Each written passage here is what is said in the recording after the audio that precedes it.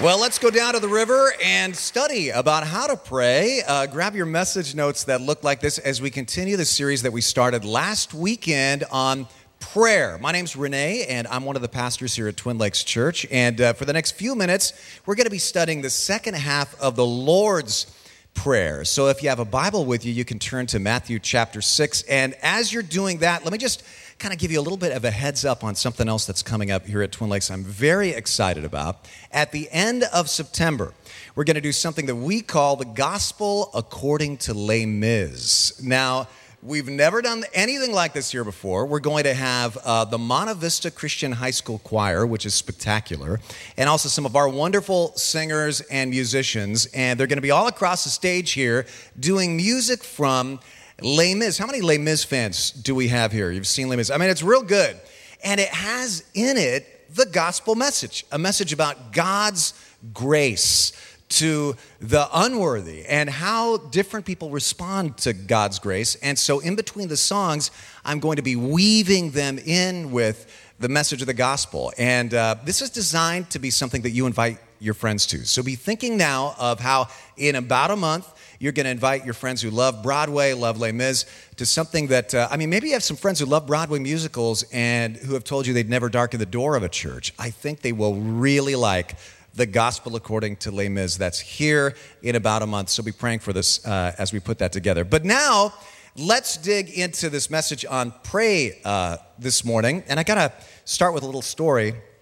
I spent some time a couple of weeks ago with a good friend of mine, Ray Johnston, who's the pastor of Bayside Church near Sacramento. In fact, Ray, one of the most motivating speakers I know, and he's going to be here in just a few weeks sharing from this pulpit.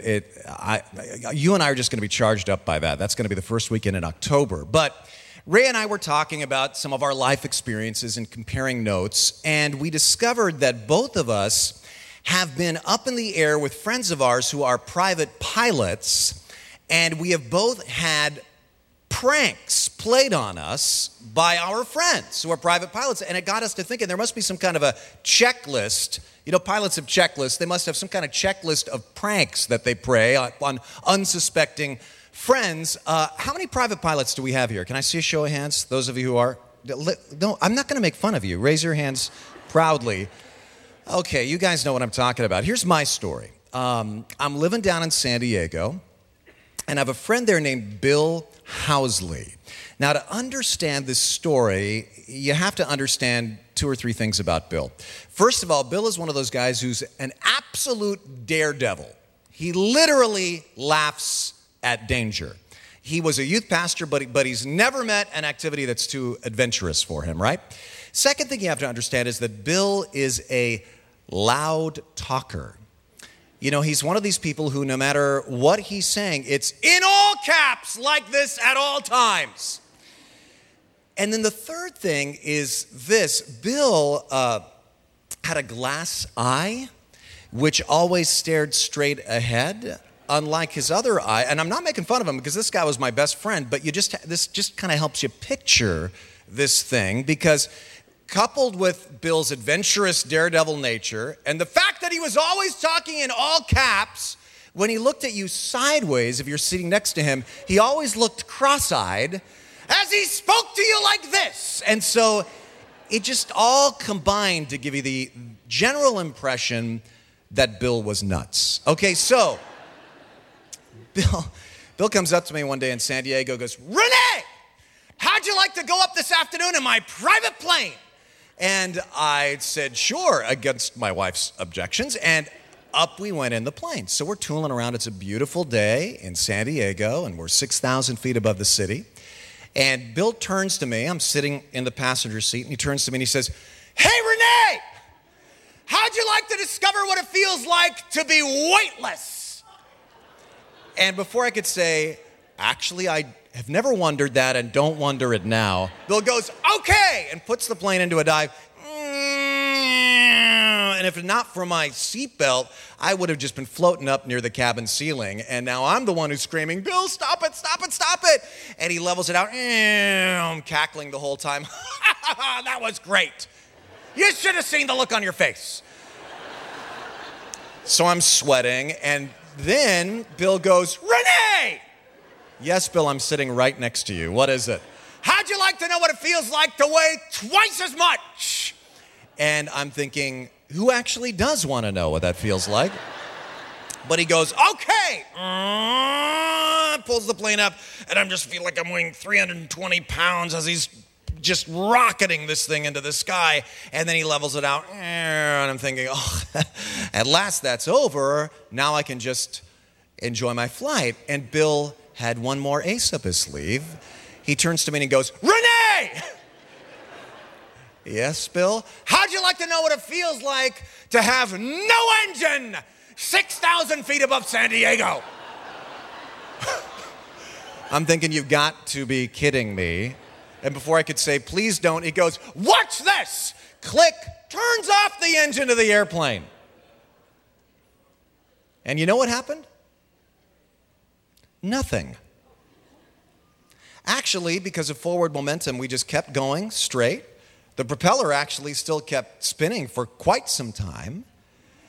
And I discovered that you can be in a private plane that's about as light as a glider with no engine and be perfectly safe at 6,000 feet in the air above San Diego.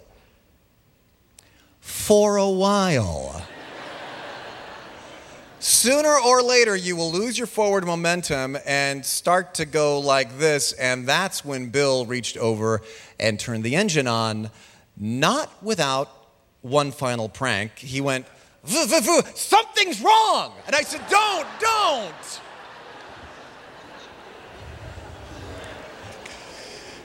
But obviously, I got to the ground safely. But to me, that whole thing is a metaphor for your spiritual life and my spiritual life.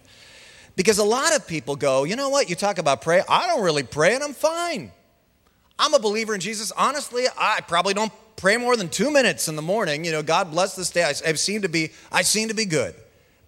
And you can be good without much of a prayer life. For a while. Your momentum will carry you forward, especially if conditions are perfect. But at some point, if you don't recharge, you will crash. And so what I want to do in this series is to re-energize your prayer life, because prayer is how you get the power to keep flying forward, how you get the power spiritually to keep on living. And this morning specifically, I want to talk about giving God my worries. And the message notes are tucked into the bulletins that you were handed when you came in. And let me see how applicable this topic is. Quick show of hands. And remember, this is church, so you have to be honest in your confession. How many of you would say that you have worried about something so far this year? Can I see a show of hands? All right. So it's universal. Write these down in your notes. Here's some common reasons for anxiety. I was thinking about it, and I thought really just about everything that you and I worry about falls into one of these categories. First is just daily needs. Daily needs. How am I going to pay my bills? What about that test coming up? How am I going to get to that appointment? Will I ever afford a house, right? And these are all worries about today, the present. What am I going to do like next, today? And then there's a second common reason for anxiety. Guilt and grudges, and these are related because these are both obsessions with the past, right? Whether you feel guilty about something you've done or you have a grudge about something somebody did to you, either way you're stuck in the past. So you got worries about the present and worries about the past. These can both keep you up late at night. But then third, there's what I call a fear of evil, a fear of what might happen next, a fear of what evil people might do to you. A fear of how you might be betrayed. A worry that you can't trust people because of what they might do. A fear of bad things happening. A fear of the other shoe dropping. And these are worries about the future.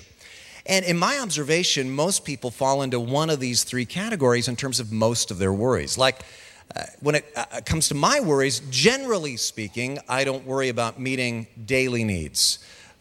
Whether or not we're going to get enough to pay the rent. And even when we were under the poverty line for 8 years when I was a kid, I really didn't worry that much about that. I think maybe because I had the experience of God providing for our needs again and again. And generally speaking, not too impacted by worries about the past and regrets or grudges. But my Achilles heel, personally, is the third one, fear of future evil. Waiting for the other shoe to drop. And if things are going good, well, they can't be going good for long. Something bad's going to happen, right? But in my observation, you probably fall into one of these categories. Maybe you're going, I fall into all three of these categories, right? Past, present, future worries. My question is there one antidote to all this anxiety? No. Let's close in a word of prayer. No, of course there is. That's why we're here. This morning, let's continue to have the greatest teacher on prayer ever teach us about prayer and how it relates to daily anxiety. You know, if the lights went off, came back on, suddenly Jesus Christ was standing on the stage, and you knew for sure it was Jesus, and he said, I'm back for a half an hour to teach you guys how to pray. You'd be leaning forward going, this is going to be the deepest stuff I've ever heard. And you know what he'd say? Well, he'd say what he said in the Lord's Prayer in Matthew chapter 6, because this is how he taught us to pray. You see, some of you may be thinking, well, I do pray, Renee, but I still worry a lot. So why is my prayer still ineffective, apparently? Well, I want to do a little review. Last week, we saw how Jesus starts the Lord's Prayer with a reorientation. Kind of a reorientation. Who you are and who God is. Before you get to any of the requests, he says, number one, remember God's my Father. In Christ, we are adopted sons and daughters of God. He says, our Father. That's how he starts off the Lord's Prayer. And we talked last week about how the word the Bible often uses for God as Father is Abba. And that's the Aramaic language equivalent of like Papa or Daddy. As amazing as that seems, that's the word that Jesus and the Apostle Paul used to refer to God, Abba, Father. Remember, God's my dad.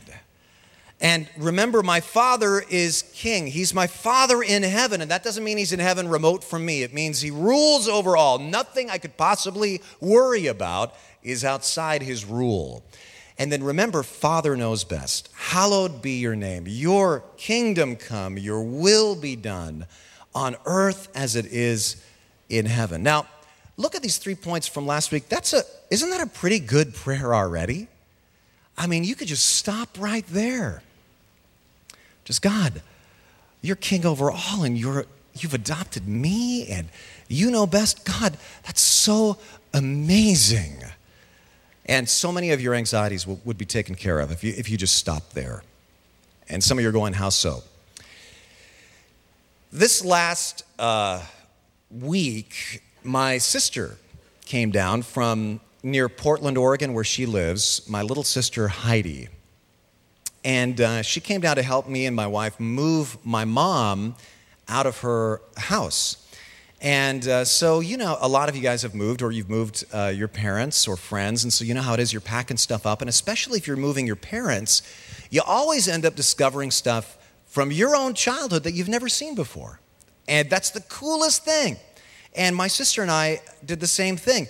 We're going through these boxes, and actually my wife lays her hand on one of my father's old diaries. And we find this page in his diary. This is his handwriting, written in Swiss German. And this whole page is my dad writing about my little sister when she was just a little tiny baby. Now, I told you last week that our dad died when I was almost 4 years old, so I have some memories of my dad. But my little sister was only 1.5. And so she has absolutely no memories of her father. She doesn't remember his voice or his touch or anything. And in fact, this piece of paper is the first thing she's ever seen in her life where her father talks about her. Of course, we've told her that dad was a good dad and a loving dad, but she's never heard it from him. And so in this diary page, he writes her name, and he writes about the first word up there is S apostrophe and then Heideli. That's his little pet name for Heidi, my little baby sister. So we find this thing, and it's written in Swiss German, which my sister can't read, but I can read. And so at breakfast, I said, you know what? Let me translate this for you. And so as she was sitting there sipping coffee, I translated, because my dad writes, little Heidi is starting to smile all the time. And when she smiles, her eyes just beam. And I look at her face, and I forget that she's waking us up 4 or 5 times a night. And in fact, I forget that I have any problems at all, because I'm so overwhelmed with love for her. And when we lay her on her tummy, Heidi stretches out her little arms and little legs and waves them, almost as if she's trying to remember how to fly. As if she's an angel from heaven sent to us who still vaguely remembers flying. And I smile as I think, she is a gift from heaven. And then my smile turns into tears as I thank God. And as soon as I'm done praying, I pray again and just thank God again and again and again that the Heavenly Father has entrusted me to be the father of this little angel.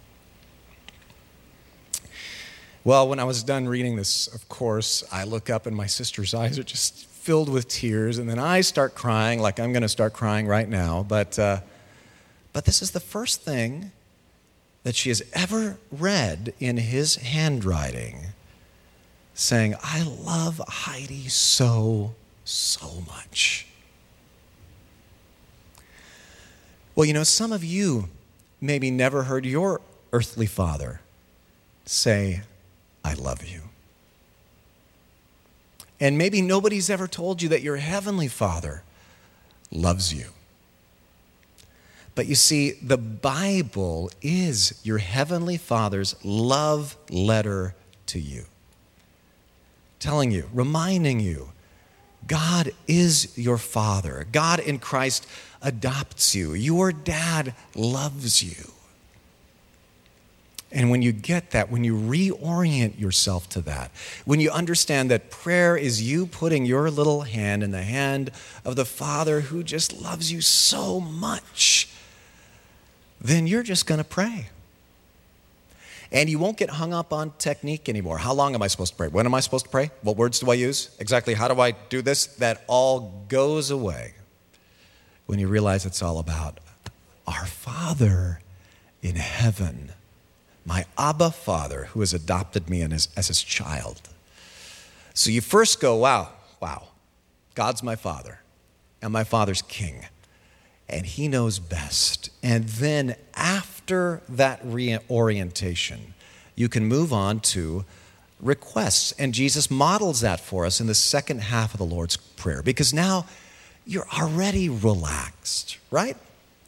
After that kind of reorientation, you're already at ease. You're already confident that you can go boldly into the throne room of God because he's your Father, and he's going to want to hear your requests.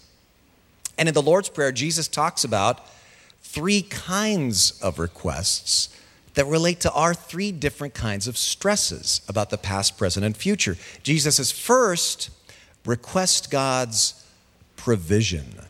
Remember that first huge cause of anxiety, which is worry about daily needs? Well, that's why Jesus says, give us this day our daily bread. Now, daily bread doesn't just mean bread. It could, but it also represents all the necessities of life, making ends meet, skyrocketing bills. And don't miss this. A lot of times we feel like we're bothering God with these requests. This is one of the reasons Jesus starts off the request section with something as small as just daily bread. Because he's saying you're not bothering God with any request, no matter how small. In fact, if you get anything else this morning, get this. If it's big enough to worry about, it's big enough to pray about. Somebody said there's no problem that's too big for God's power or too small for God's concern. This week, try an experiment. If you have a problem and you find yourself starting to worry, just change the worry into prayer. Don't worry about it, pray about it. And there's another key concept here. Jesus says, give us this day, if you have a pen or a pencil, circle that, our daily bread. And that sentence reminds us to live one day at a time. Now, in case you're thinking, live one day at a time, that's a contemporary, self-help phrase that you're, putting into the text here. A few verses later in the same sermon, Jesus returns to this theme, and he reminds us to live one day at a time. In the Living Bible, it's translated, Matthew 6:34, don't be anxious about tomorrow. God will take care of your tomorrow too. You live one day at a time. I love those old Dale Carnegie books. Some people think they're so corny. I love them. The whole How to Win Friends and Influence People stuff. And he wrote one called How to Stop Worrying and Start Living. I've got it in my library. I've probably read it 3 times. But I could summarize his whole book in one sentence. So I'm going to save you 10 or 12 bucks on Amazon right now. Here it is. Live in day-tight compartments. See, you can't really live more than one day at a time anyway, right? You can't. You can't live a week or a month at a time. But we sure try. And Jesus is saying you have to focus. That doesn't mean you can't plan ahead, but you focus on what's happening today. And God, give me strength for this day. Now, let's dig a little bit deeper into this. The phrase daily bread. Context, Jesus is speaking to originally Jewish hearers. For a Jewish person raised on the Hebrew Scriptures, what Bible story do you think the phrase daily bread conjures? Shout it out if you know it. That's right, the manna. Do you remember that story in the book of Exodus? It describes how God fed 3 million of the children of Israel daily with manna that miraculously came from heaven. Manna were these like little white things that would be found on the ground like morning dew in the morning. And the Bible says it was kind of bland and it was tasteless, but people would pick it up and it would nourish them every morning. But the thing about manna was you couldn't store it. You couldn't save it in baskets because it would go rotten overnight. You had to get it again fresh every morning. And every time I remember the story of manna, it reminds me that after I'd been here a couple of years, a lady told me, Renee, your sermons are like manna from heaven. And I thought, so it's bland, tasteless, and doesn't last. Thank you very much. But anyway, my point is this. God was teaching the people to relax because the children of Israel, you read those stories, that was one stressed out group. And God is teaching them, my provision will come just on time, not too early, not too late. So trust me. That was the big lesson there. And all of us could tell story after story of God's provision in our lives, right? If we turned around into groups of like 5 or 6, we could be here for hours. People saying, let me tell you about an answer to prayer in my life. But let me just mention a couple. I've told some of you about how our 7th graders from our middle school, Twin Lakes Christian School, go with kids from Baymont Middle School to an orphanage near Tecate, Mexico, Rancho de sus Niños. And these kids are adorable. And I have to tell you, one thing the director and his staff do very well there is they literally pray this prayer for daily bread. I mean, there's been times that they literally have had to pray to God, you've given us charge of over 100 orphans, and we do not have food to feed them right now, so help. One time when they prayed this prayer, a big semi-truck was driving by from one of the biggest chicken producers in Mexico. And the driver pulls into the orphanage, says, I was praying and somehow got the distinct impression that you guys could use some chicken, and he dumps off 300 live chickens at the orphanage. One problem, no chicken coops. So what are they going to do now? They decided, well, we do have freezers. We don't have chicken coops. So what we got to do is we got to slaughter all the chickens right now and pluck them and get them ready and put them in the freezer for the future. And the staff wasn't big enough, so they just enlisted all the kids. You guys are going to help us. We're going to slaughter these chickens. This is the way God provided. We're going to all sit around and pluck the feathers off. And they did. So far, so good. One problem, true story, the next week, first day of school, the new teacher at the school asks all the kids to draw a picture of what they did on their summer vacation.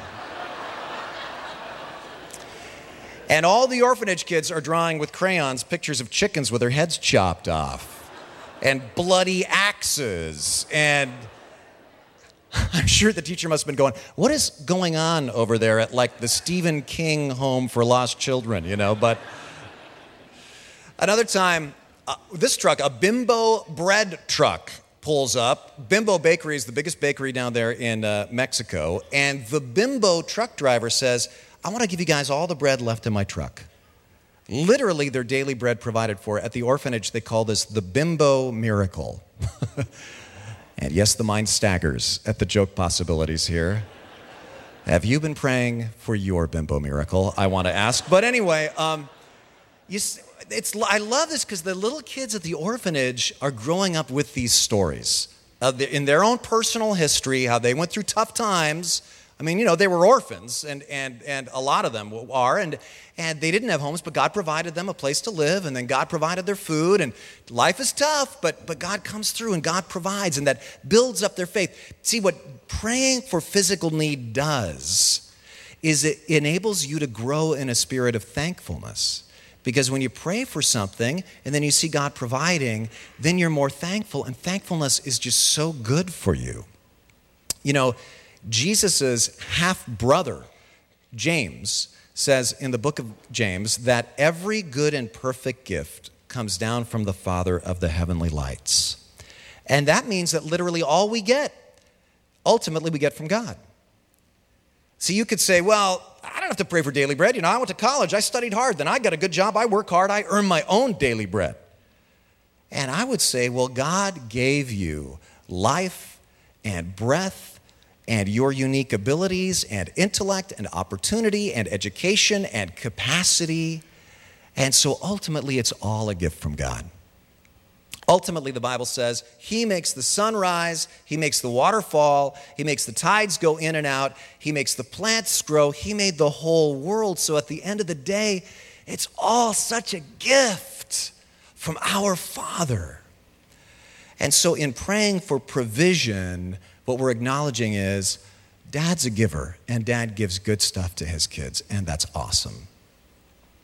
One of the reasons I wanted to do this series now is this fall we're going to have a building drive for what we hope to do here on campus with a new children's building and so on. But I didn't want it to become, all right, what can we do? I wanted it to be about what God can do. And so the first thing I want to do is request God's provision for that and say, God, your will be done, not our will. And so in the last of the series, on the last weekend of this prayer series, on Saturday morning, September 14th, we're having an all-church prayer walk from 9:30 until lunch. We're going to walk in groups around this church campus and pray for the church. And we're designing this to be entry level, because some of you are like professional prayers, but some of you feel like, that sounds uncomfortable to me, some prayer walk thing. It's designed to make you feel comfortable if you're just like an entry-level prayer. I guarantee you'll love it. And I think this is going to be a major day in the history of TLC that we look back on and say that was the day that we requested God's provision for our needs. So Jesus goes, look, first he says, He's your father, man. He's your dad. That's your true father that you've been longing for your whole life, whether you have a dad here on earth or not. That's the real father. And then your father wants to know about your daily needs. And then number two, I can request God's pardon and offer my own. Pardon meaning forgiveness. Why? Well, remember the second major cause of anxiety, guilt and grudges over the past. And so Jesus taught us to pray, forgive us our debts. Now, just look at that phrase for a second. That means that we don't believe that you should deal with sin like a lot of people do. A lot of people intuitively think, I sin. And that means I got to pray and I got to tithe, I got to travel, I got to serve it, I got to do stuff to pay God back and burn off my debt. Did this say, God, I'll pay you back? This says, forgive us our debts. When we sin, we have a debt to God, but God paid that debt on the cross through Christ. And so how do you get rid of guilt? You ask God, and He forgives your debt. That's awesome. That's grace. He is a forgiving God who doesn't hold grudges against you. Man, that is so freeing. You can stop crucifying yourself for something from your past because He was crucified for you. That's huge. But then notice this prayer moves right to, as we have forgiven our debtors. Because here's the truth. We all sin, and we are all sinned against, right? And so sometimes you have guilt about stuff in the past, but sometimes you hold grudges because somebody wounded you. They really hurt you. But you gotta watch that. I was reading about President James Garfield. He became president of the United States in 1880, but just after a few months in office, he was shot in the back. And in Washington, D.C., the doctor tried to probe the bullet entry wound with his little finger to try to get the bullet out. And he could feel the metal of the bullet on the tip of his finger, but he couldn't quite get his finger in far enough to pull the bullet out. And in fact, he kind of just pushed it in further. And so he couldn't get it out. Then he tried other things, couldn't get it out with them. And over the next few weeks and then months, other doctors kept trying to probe into the wound and try to get the bullet out. And James Garfield hung on.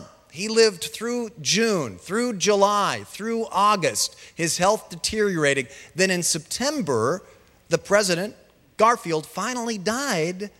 And historians tell us today, not from the bullet. He died from the infection caused by the constant probing of the wound. But do you understand what a metaphor that is for you and me when we get hurt? Do people hurt you sometimes? Of course they do. They're people. Do they hurt me sometimes? Sure. But the bad things they say about you and the bad things they do to you can't kill you. But you know what poisons you? Is repeated probing of the wound. I'm just going to keep probing how somebody did me wrong. I'm going to keep probing how that person did me dirt. And you think you might be making progress. I might get the bullet out. It's just poisoning you.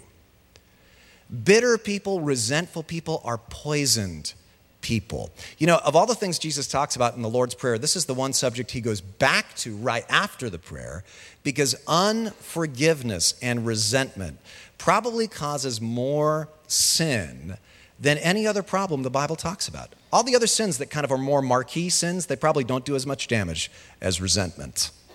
My friends in the 12-step program tell me an alcoholic will go back to drinking because of resentment sooner than anything else can cause them to go back to drinking. It's a major problem. And so Jesus tells us to forgive. We've got to let it go. Now, let me just explain this here. Because when you forgive somebody who has sinned against you, that does not mean that you're denying that they've sinned against you. It doesn't mean you're overlooking it. It doesn't mean you're diminishing it. It doesn't mean you're saying, oh, I'm okay. That really wasn't so bad. It's cool. It's all good. No. None of that nonsense.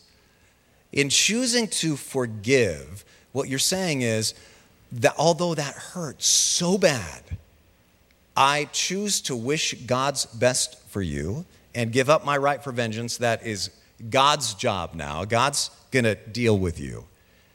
But this does not mean that if they've committed a crime, you don't call the cops. This does not mean if they've molested a child, they don't go to jail.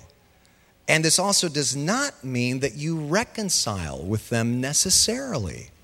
See, forgiveness is unilateral. That means that forgiveness is a one-way thing. You can choose to forgive whoever you want to forgive. Reconciliation takes two. Reconciliation goes both directions. You can always forgive whoever you choose to forgive, but trust takes two. You can forgive somebody because you choose to, but trust is earned by them when they repent and change. But the question is, who are you bitter against? If you just kind of think about it right now. Have you forgiven them? Yeah, but what they did was wrong. If I knew about it, I'd probably totally agree.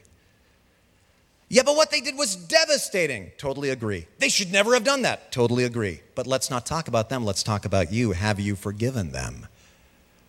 They should go to jail. Fine. But have you forgiven them? Because if not, you are probing the wound and poisoning yourself. Forgive as God in Christ forgave you. Aren't you glad that because of what Jesus did on the cross, God doesn't hold a grudge against you? God's not bitter against you. God's not wrathful against you. And so you can forgive others as you've been forgiven. You can request God's pardon, request God's provision, and then finally, number 3, request God's protection. The first one was about the present, the second one about the past, and this one's about those future fears. And Jesus taught us to pray, and lead us not into temptation. Now, you ever wonder, how could Jesus pray, lead us not into temptation? Does God lead us into temptation and sin? No. James, again, 1:13 and 14 says God doesn't tempt anybody to sin. He doesn't. So what's this all about? What this is a heartfelt prayer to God saying, God, I don't want to walk away from you. So keep me close to you. God, I don't want to get into trouble. I want to obey. God, I don't want to dishonor you. I don't want to be one of those hypocrites that people look at. I don't want to dishonor your name. And so, Heavenly Father, I just ask that you would keep me out of trouble. Keep me safe. Keep me close to you. What this is a prayer to see trouble coming down the road. A lot of people pray to God once they've sinned. Oh, God, I blew it again. Sorry. And that's cool if you get into trouble. Pray to God, your Father. Your Father hears the prayers of his children. But it's also good to pray in advance, before you're tempted. Pray before you've blown it. Do you pray in advance? And then the second phrase, but deliver us from the evil one, is asking for God's spiritual protection. The Bible says there is an evil one in the world, and the evil one's number one strategy is to intimidate you. To get you to think, I'm never going to win against this evil in my life. Or evil's going to win in the world no matter what people do. Or I'll never win against that temptation. And if you ever feel like that, you're falling prey to the evil one's intimidation. But this prayer reminds you, he who is in you is greater than he that is in the world. And it gives you hope. So look back over your notes. The big idea in all these requests is this: God's ability is greater than my anxiety. Right? God's ability is greater than whatever anxieties you struggle with, whether they're about present needs or past hurts or sins or future evil that you worry about. God is greater than that. And if you forget everything else I say, remember, God is your Abba, your Papa. And you know how my dad rejoiced over Heidi as a baby? The Bible says the Lord rejoices over you with singing, like a father his child. You remember that, and you'll pray better. You'll pray more frequently, more earnestly, more humbly, more repentantly, more joyfully. Your prayer life's just going to thrive if you remember that this is what it's. Prayer's not magic. Prayer's a heart-to-heart conversation with you and the best Father in the universe who loves you so much. Now we're going to take communion today, but don't put your notes away quite yet, because I want to address something here. I have some friends who come to church, and once in a while they tell me, I've been coming to church, but I don't take communion when you serve communion because I feel unworthy. I love it when you tell me that God loves me, but I feel like, man, there's been so much water under the bridge. I got to prove my worth to him first before I receive his love. Do you ever feel like that? Do you ever feel like, I don't deserve to have God near me, let alone hear me? Well, let me close with this story. Show of hands, how many of you have ever been to a Nordstrom department store? Anybody ever been to a Nordstrom? All right. Okay. As you know, Nordstrom is famous for their return policy, right? You can return anything to Nordstrom, no matter how old it is, and especially if you have the original receipt, man, you can get a replacement. It's a lifetime guarantee. Well, I opened with my friend Ray Johnston. He has a friend who's a pastor up in Seattle who decided to put this return policy to the test. He was up in his grandpa's attic after his grandpa had passed away, and he found in the eaves of the attic, as they're cleaning out his house, an old cardboard box with an old suit inside, his grandpa's old suit from the 1950s. And it had been stored in the attic under a leaky roof. And up in there in the Northwest how much rain they get. And so this suit was mildewy and moldy and slimy. And he takes it out and goes, wow, the odor's overpowering. And he decides, I better check the pockets before I toss this. And incredibly, he finds in one of the lapel pockets the original receipt for the suit. And it was from Nordstrom. And so he goes, I am going to try an experiment here. And he takes the suit, gets a plastic bag and pours it into the bag. And then he gets the receipt and he goes to the Nordstrom flagship store in downtown Seattle. He stands in line with everybody else who's returning stuff they got for a birthday or something. And it's all nicely boxed. And he gets up and he pours the suit onto the counter. And then he slaps the receipt down and he goes, this suit's defective. And I have the original receipt. So I'd like a replacement suit, please. And he backs away to see what the clerk will do in this circumstance. Figures he'll probably get kicked out of the store. And you know what the clerk does? True story. He looks at the suit, looks at the receipt, looks at the man, and says, I have just one question. What took you so long?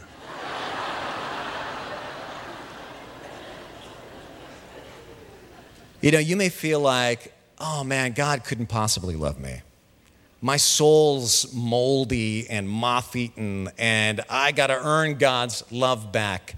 But when you come back to your Heavenly Father, no matter what condition you're in, He'll have just one question.